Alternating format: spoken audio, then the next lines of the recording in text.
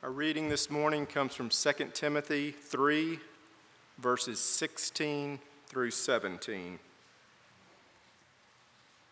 All Scripture is given by inspiration of God and is profitable for doctrine, for reproof, for correction, for instruction in righteousness, that the man of God may be complete, thoroughly equipped for every good work.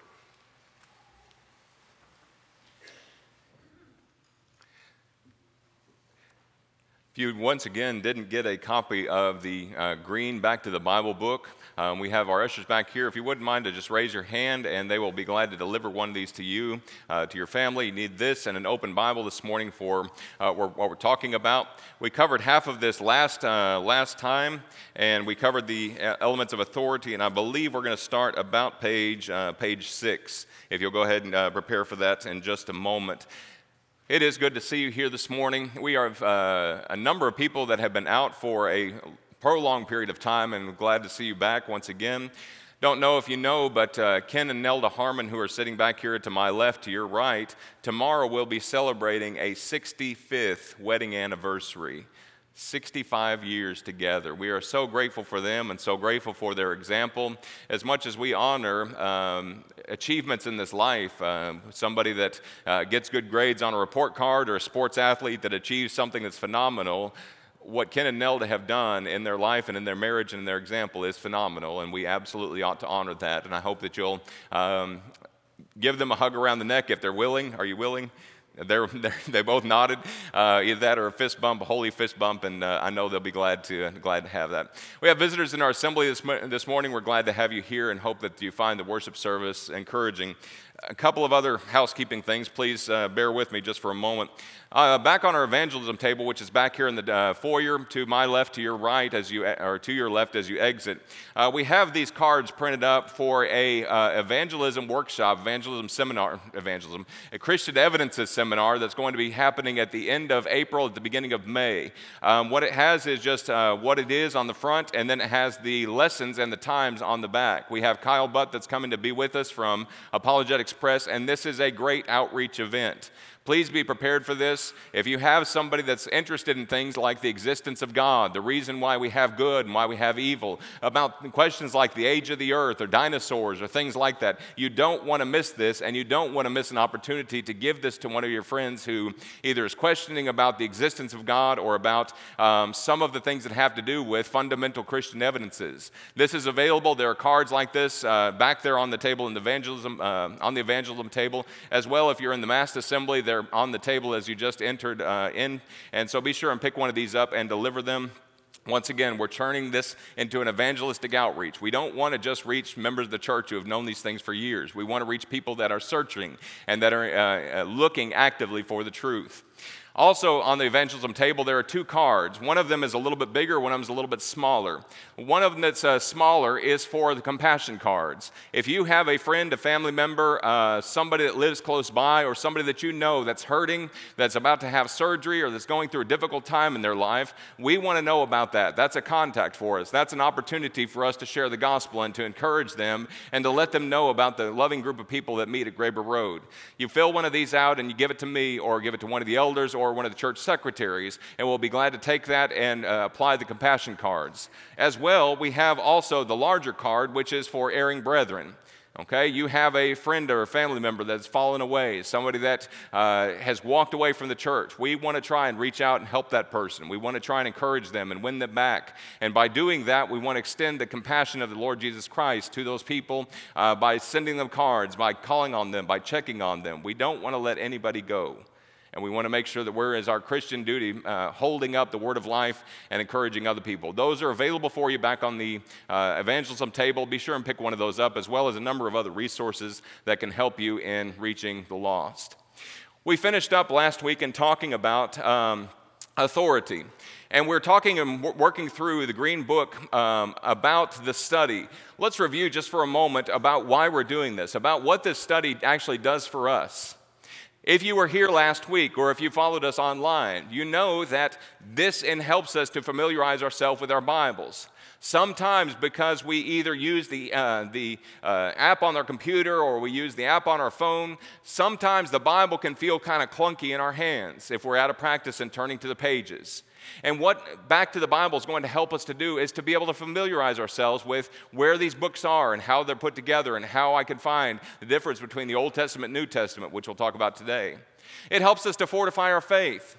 Hopefully, by being here or by following along online or via virtual service, you were encouraged to understand the transmission of God's Word. We'll revisit that here in just a moment.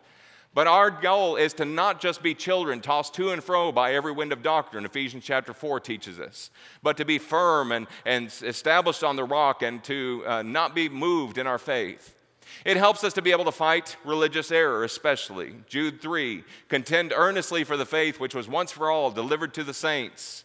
We want to make sure that what we're doing is we're proving what's true. And we're also reproving or challenging that which we don't find to be in line with the Bible teaching.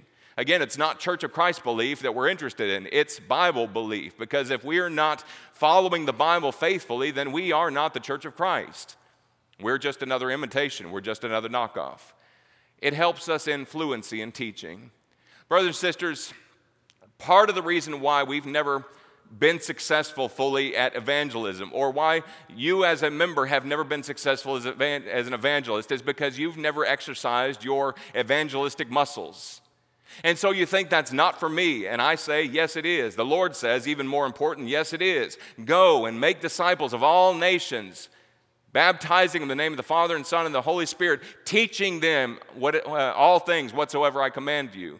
Matthew 28, verse 19. Evangelism is for you. It's a responsibility for you, not just for the preachers, not just for the elders.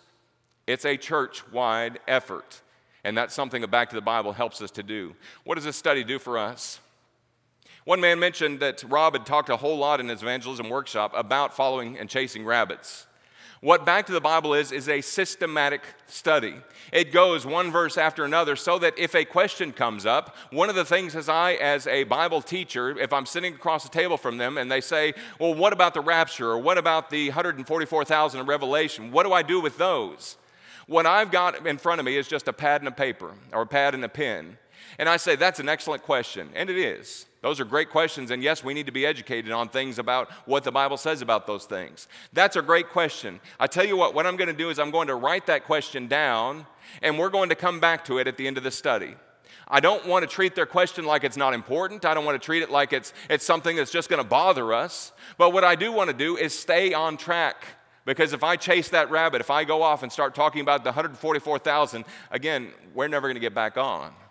We're never going to finish what's imperative to that person at this time about their salvation, about their heart and their soul. It helps us to establish a foundation for serious Bible study.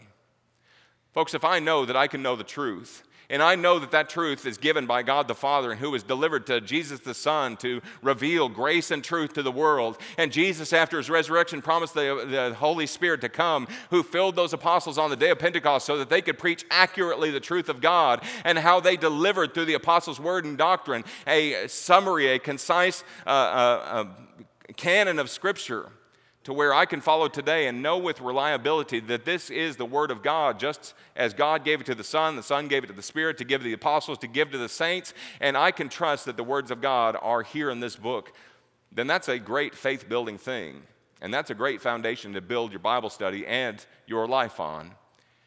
And it helps us to keep our focus on the Word. Folks, please understand, I'm not saying these things this morning of my own volition.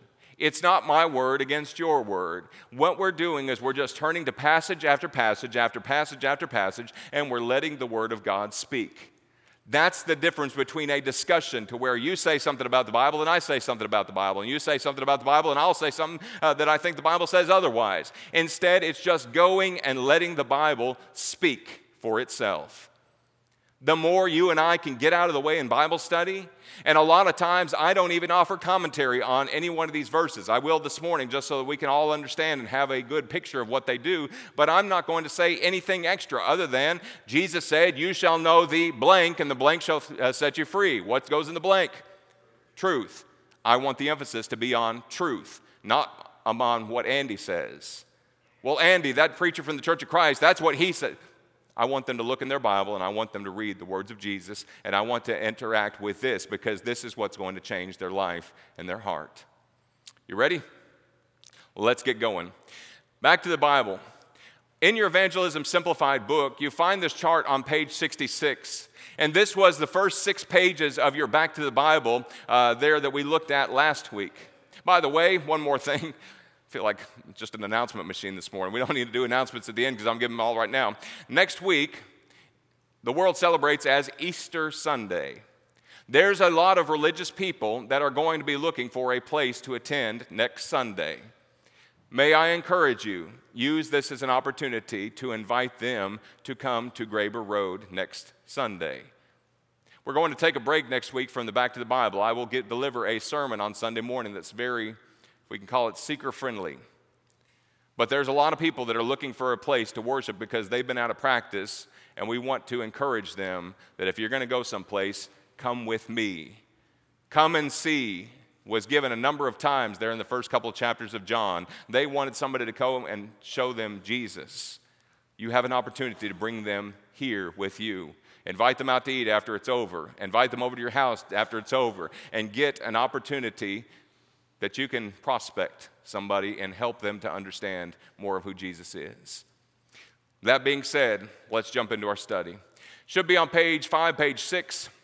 We must not add to or take away from the Word of God. Deuteronomy chapter 4 and verse 2. We're all going to turn there, and we're all going to look in the Old Testament. Remember, there's 5 books in the Old Testament at the very beginning. Genesis, Exodus, Leviticus, Numbers. That's the one we're after, Deuteronomy. Turn to Deuteronomy chapter 4 and verse 2. All right, Jim, it's your turn to read through this. Jim's going to read, "You shall not add to the word which I command you, nor take away from it, that you may keep the commandments of the Lord your God, which I command you." Here's the question that he's going to ask. Would it please God if we add to or deleted anything from his word? And the answer is obviously from the scripture, what? No, it wouldn't. You just write N-O right there in the blank. All right, now we're going to go back over to the New Testament. Again, one of those little bitty skinny epistles right there in the middle of your New Testament. The book of Galatians. Galatians chapter 1, verses 6 through 9. Galatians 1, verses 6 through 9. Paul, in writing to those Christians, comes out swinging, as we mentioned last week. He says, "But though we or an angel from heaven preach any other gospel that unto you than which we have preached to you, let him be accursed." The question he asks is, will we be accursed? Will we be separated? The strongest curse that he had to offer there. Will we be accursed if we add to or take away from the Bible? The answer is yes. All right, now we're back to the Old Testament. You see how flipping back and forth, back and forth, back and forth is going to help us familiarize ourselves with the Bible. We're going back to the 3rd book of the Old Testament. Genesis, Exodus, Leviticus. Chapter 10, verses 1 and 2 gives us one of the only stories, narrative accounts in the book of Leviticus. There's 2 accounts, one of which was a man that profaned the Lord, that blasphemed the Lord, and he was doing something, and they ended up saying, well, what do we do with this guy? The other account was just after the sacrificial system started, Leviticus chapter 10, verses 1 and 2. Then Nadab and Abihu, these are the princes or the sons of Aaron, the priests, each took his censer and put fire in it and put incense on it and offered profane fire before the Lord, which he had not, circle this in your Bible, which he had not commanded them. Fire came out from the Lord and consumed them. It killed them. They died before the Lord. These men offered strange fire before the Lord, which he what? What goes in the blank? Did not command them. Had not commanded. Did they change what God had said? They put fire in it. They put fire in their censer. Did they change what God said? The answer is yes. You read on in the context, was God pleased with what they did? God was not. Fire came out from before the Lord and it consumed them. So the question is, what's the principle? Here's the question about the principle. Must we be careful how we handle the Word of God? God tells us something. Was God pleased with Nadab and Abihu? He was not. Will God be pleased with us if we are not attentive to what he says about his word? Yes, we must be careful how we handle the word of God. Next question, all the way from the very beginning of your Bible all the way almost to the end. If you get to the book of Revelation, you've gone too far. You back up from Revelation a couple of pages, you will be at the book of 2 John. The book of 2 John. Love to hear those Bible pages turning. 2 John 9. John says, the Holy Spirit through John says, whoever transgresses and does not abide in the doctrine of Christ does not have God. That is a strong statement. He who abides in the doctrine of Christ has both the Father and the Son. Simple question. If we don't abide in the doctrine of Christ, is God pleased? He's not. Here's a follow-up. Do you, as an individual, want to please God? Hopefully, the answer to that question is yes. Any honest soul that wants to be right with God is going to say yes. Flip back to the very beginning of your Bible, beginning of your New Testament. Matthew chapter 15 and verse 9.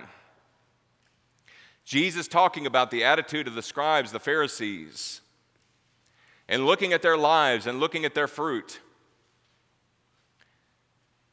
Jesus quotes from the prophet Isaiah on this context, and he says, but in vain they do worship me, teaching as doctrines the, circle it, commandments of men. God is speaking through Isaiah saying, here's these people who are offering me something, who are saying they're honoring me. He says, but their hearts are really far from me. Why? Because they're worshiping me in vain, teaching as teachings that men ought to follow, doctrines, the commandments of men. Their worship to God was unacceptable because they taught as doctrines what goes in the blank, the commandments of men. The commandments of men. You see the contrast in the picture we're painting. This is what's called a systematic theology. We're taking everything that it says about the commandments of God, about listening to God, about following God, and we're looking holistically, what does the Bible say as a whole about this? And we're putting together our theology, our methodology about how we look at God and how we look at His Word. Book of Matthew, just a couple pages earlier from where you just were. The conclusion of the Sermon on the Mount. Jesus says, Matthew 7 and verse 21, not everyone who says to me, Lord, Lord, shall enter the kingdom of heaven, but he who does, circle it, the will of my Father in heaven. So the question simply is this, who's going to be the one who's going to go to heaven? Somebody that just says, Lord, Lord, I hear you, I acknowledge you, I'm paying attention to you? Or somebody who is actually a doer of the word and one who's doing the Father's will? Simple question. Do you, person, study, individual, Christian, do you want to go to heaven? Hopefully the answer for you is this, yes. Next question. We're back to Hebrews chapter 1, verses 1 and 2. We've already turned to this one twice before by my count. This is the third time. And note all the theology and all the things that Hebrews chapter 1, verses 1 and 2 has to teach us. God, who at various times and in various ways spoke in times past to the fathers by who? By the prophets, has in these last days spoken to us by who? By His Son. Formerly, God gave His commandments to who? Or to the fathers by who? By the prophets. He had Elijah and he had Elisha. He had the unnamed prophets. They had all the ones that you have at the end of your Old Testament, the 17 different prophets. But God today has spoken to us through who? His Son. Exactly right. Very good. You're tracking. Keep tracking. Matthew 28, verse 18. We just left the book of Matthew. Should be relatively easy to go back to and find it again. Matthew chapter 28, verse 18.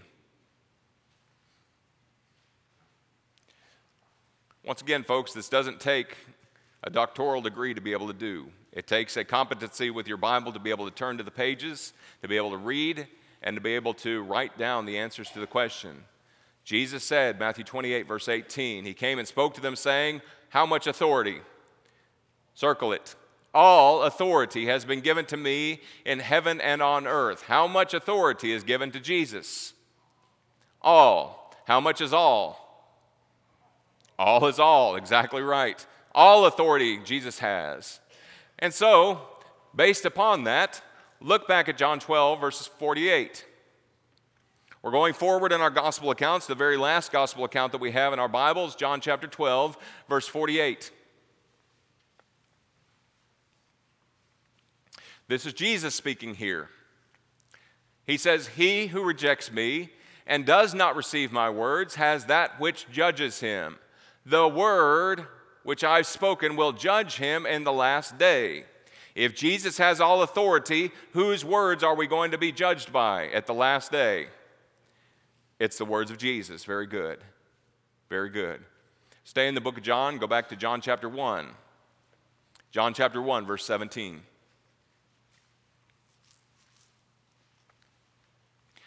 We're taking the importance of the words of Jesus. Now we're going to start drawing a contrast between what Jesus said and what Moses said, the old law and the new law. John 1, verse 17. John, as he's introducing his book, says, "For the law was given by," circle it, "Moses, but grace and truth came through," circle it, "Jesus Christ." That circle on the through should be through Jesus Christ. I'm sorry, it got moved in formatting, I guess. The law was given by who? Moses. Grace and truth came through who? There's no trick questions. There's no trick questions. You see it?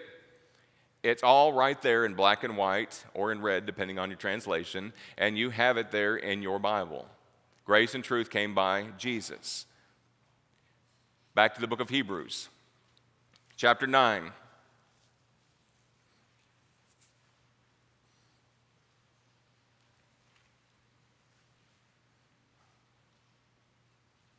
Hebrews chapter 9, verses 15 to 17. All right, Jim, I think it's my turn to read, so I'm going to read Hebrews 9, verses 15 to 17. "And for this reason, he," Jesus, "is the mediator of a new covenant by means of," circle it, "death, for the redemption of the transgressions under the first covenant, that those who are called may receive the promise of eternal inheritance." Question: is Jesus the mediator of the New Testament or New Covenant? The answer is yes.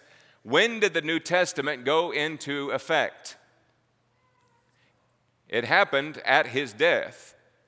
You have a last will and testament. When does that go into effect? Not while a person's living, usually, but that last will and testament goes into effect after their death. That's the point Hebrews chapter 9 is making about Jesus and his death and making atonement for us at one-ment.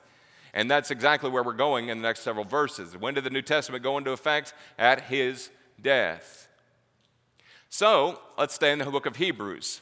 Flip back a page to Hebrews chapter 8, verses 6 and 7. Hebrews chapter 8, verses 6 and 7.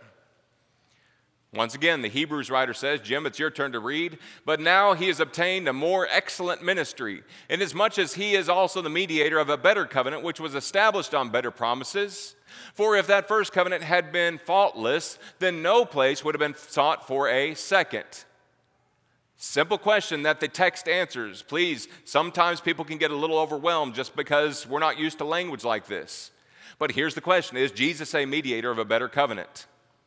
Yes, based upon what Hebrews 8, verses 6 and 7 says. So if that first covenant, the Old Testament, had been faultless, would God given us the reason or given us the second covenant or the New Testament? No, he wouldn't. If the old covenant was able to save men from their sins, if it was able to provide atonement and forgiveness, God would have never had to send Jesus to die for us. So, verse 8, because finding fault with them, he says, because finding fault, in that he says a new covenant, he has made the first obsolete. Now, what's becoming obsolete is growing old and ready to vanish. So, when God gave the new covenant, did he make the first one, the old, no longer in force? The answer is yes. Jesus said at his death, or what happened at his death, was that all of the Old Testament is no longer in force, and now we're under the new covenant. We're responsible to everything that he said and everything he taught that's established by his blood. All right? Let's go to the book of Acts and see this illustrated. Acts chapter 13.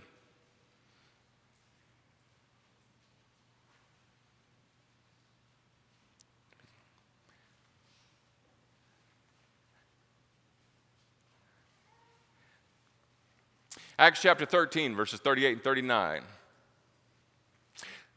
Therefore, let it be known to you, brethren, that through this man is preached to you the forgiveness of sins, that is, this man, Jesus. And through him, or by him, everyone who believes is justified from all things for which you could not be justified by the law of Moses. So the question is, can we be justified? Can we be made righteous by the law of Moses? The answer clearly is no. If you've got your Evangelism Simplified book, or if you're needing some extra help with this, you may write down the cross-reference or the chart reference of page 67, chart number 3. Page 67, chart number 3. So I'm sitting in a study and somebody says, I want to know a little bit more about that. What's the difference between the old law and the new law? On page 67, you've got a contrast between the Old Testament and New Testament. Old Testament was for Jews only. The New Testament's for all nations. The Old Testament, Moses was the mediator. The New Testament, Christ is the mediator. The Old Testament, it was a shadow. It wasn't complete. In the New Testament, it's the substance. The Old Testament centered on animal sacrifice. The New Testament centers on Christ's sacrifice. There's at least 20 reasons that you can go through, and each one of them is justified via Scripture.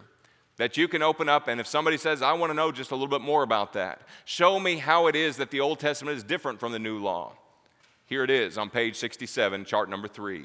So that's something that you can have in your toolbox. That's something that you can put there to help you to be able to effectively teach somebody. Write that down and put that there in your teacher's copy of Back to the Bible. Moving along, Galatians chapter 3. Galatians chapter 3, verses 11 through 13.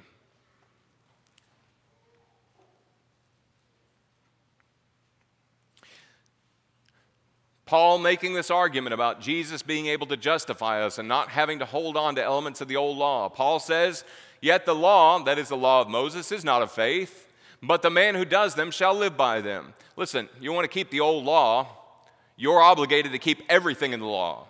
If you keep everything but you stumble in just one point, you know what you've done? You're guilty of everything.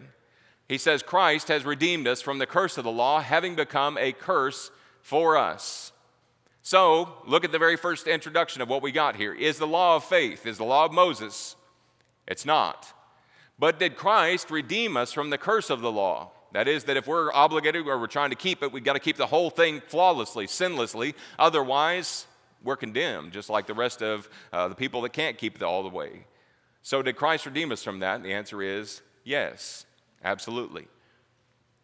Stay in the epistles, the small epistles that are right there in the middle of your New Testament, Colossians 2, verse 14. This is a very, very important verse. Colossians 2 and verse 14.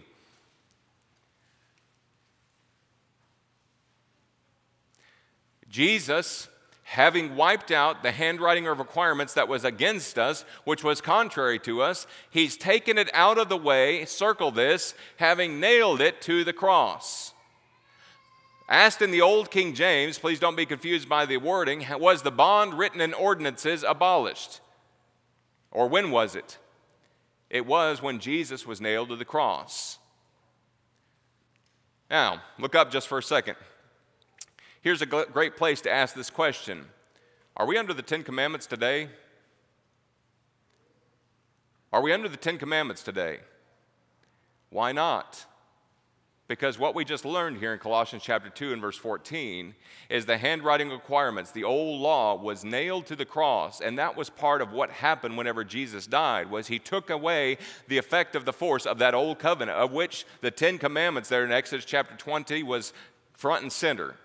Those things that those Jews held on to because they were particularly Jewish, because they were God's chosen people, those things were nailed to the cross. Now, the question is, are the principles of the Old Testament or of the old law of the Ten Commandments repeated in the New Testament, under the New Covenant?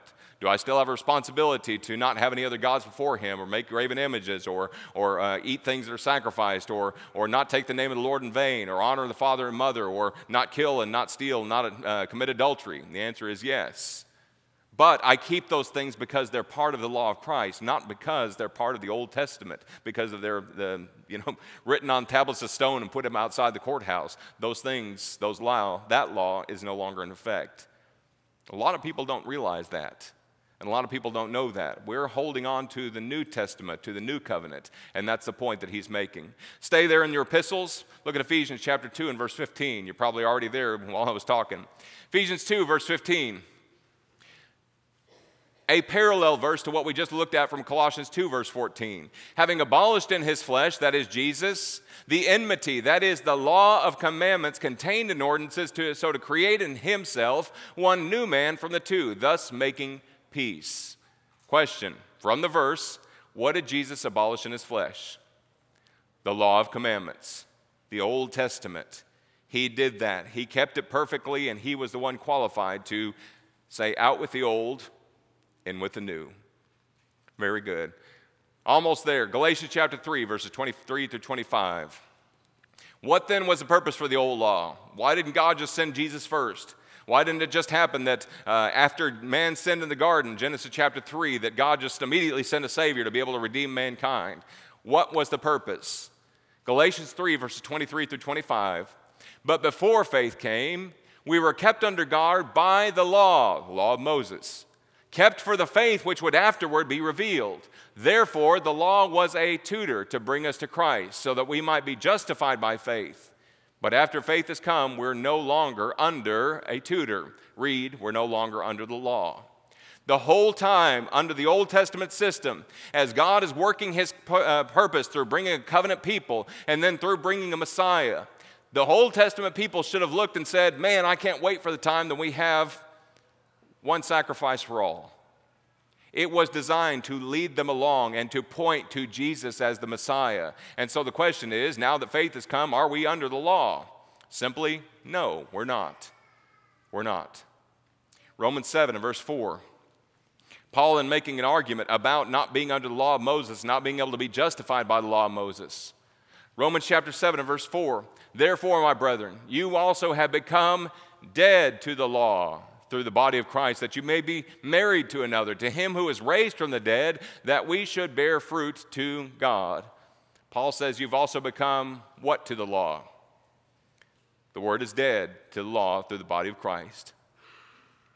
Very logically, very simply, moving rapidly along, stay in the same context, Romans 7 verse 6. But now we've been delivered, circle it, from the law, having died to what we were held by, so that we should serve in the newness of the Spirit and not in the oldness of the letter. Paul says we are, what's the word you circled? Delivered from the law. Is the New Testament law spiritually binding today? Is every man accountable to the New Testament because the old has passed away?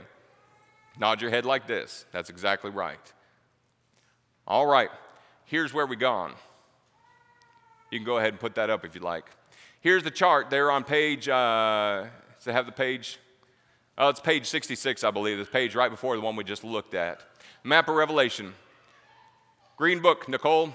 You shall know the truth, and the truth shall make you free. Jesus said we can know the truth. John 8, verse 32. That truth is embedded in the character of God. It originates with God the Father and what he chooses to reveal to us. Titus chapter 1 verse 2 says, God cannot lie. In fact, it's impossible for God to lie. God delivered that truth through his Son, Jesus Christ, who came full of grace and truth. John 1 verse 14, John 1 verse 17. And Jesus, as he lived here, he was the living embodiment of who God is. That is truth. He revealed the truth to the people, and as they heard him, they heard the voice of God, literally. And Jesus, after he was crucified and after he ascended, he promised that truth was going to be given through the Holy Spirit. John 14, John 15, John 16. And the Spirit of truth would come and teach the apostles everything that Jesus talked about. That truth was fully realized in the baptism of the Holy Spirit there in Acts chapter 2, where the apostles on the day of Pentecost stood and preached the very first gospel message about Jesus. And as the people there at the end of Acts chapter 2 accepted the gospel message and were baptized for the forgiveness of their sins, they continued steadfastly in the apostles' doctrine. Who else's doctrine? It was the Holy Spirit's doctrine, which was Jesus' doctrine, which was God's doctrine, which was truth. As they continued in that truth and they began to go out and teach all the world, the apostles began to write and the inspired teachers began to write and put those things down. And so at the end of the first century, at the beginning of the second century, they had the collection of truth that would be compiled and canonized and put into a single book to tell us what God wants us to do and tell us how God wants us to live. And the difference in your Bible, that division between Malachi and Matthew, is that everything that comes after that is what's spiritually binding for us today. Yes, we hold on to the Old Testament because through the faith and comfort of the Scriptures, it's able to give us hope. Romans 15, verse 14. But brothers and sisters, we're following the pages of the New Testament, Matthew through Revelation, because that's the law that we're under today, and that's the responsibility that we have to be faithful Christians. It tells us how to do that. You see how you can do it. We're holding on to it, and as we're holding on to it, we've learned all of this from the Green Book. Teaching from Jesus from God. Jesus received all authority. We're going to be judged by the teaching of Jesus, and the apostles were inspired by the Holy Spirit in what they taught and what they wrote. And the summary is back there at the very end of your Green Book. The inspired Word of God is our only guide in religion. We must not add to or take away from God's Word, and the New Testament is the law for which we're under and by which we will be judged. You see what you've done in the Green Book. You've given an emphasis and an opportunity to solidify your faith, but also a good foundation for your study so that they can learn to build only on God's Word and what He's revealed. Brothers and sisters, I hope this has been encouraging for you in faith building. You can do this. If I can leave you with one message, you can do this. I promise you, you can. Find a friend, a coworker, a family member, somebody that's struggling. Build that relationship with them. Interest yourselves, bring up an interest of spiritual things and help them to understand. You may be the person that God's put in their life to be able to help to teach them the gospel. You may be the only thing that separates them from an eternity in hell. If there's any encouragement that we can give you this morning as God's people, if maybe as a Christian you're struggling with your Christian life, we want you to know you're not alone. We want you to know we stand with you, and we're here to encourage you and help you. We're going to offer that at this time. Maybe there's somebody who realizes the truth of Jesus and the need for obedience to the gospel. If you're ready to do that, or if you'd like to study more about that, we'd love to be able to help you. Let's stand and sing our invitation song.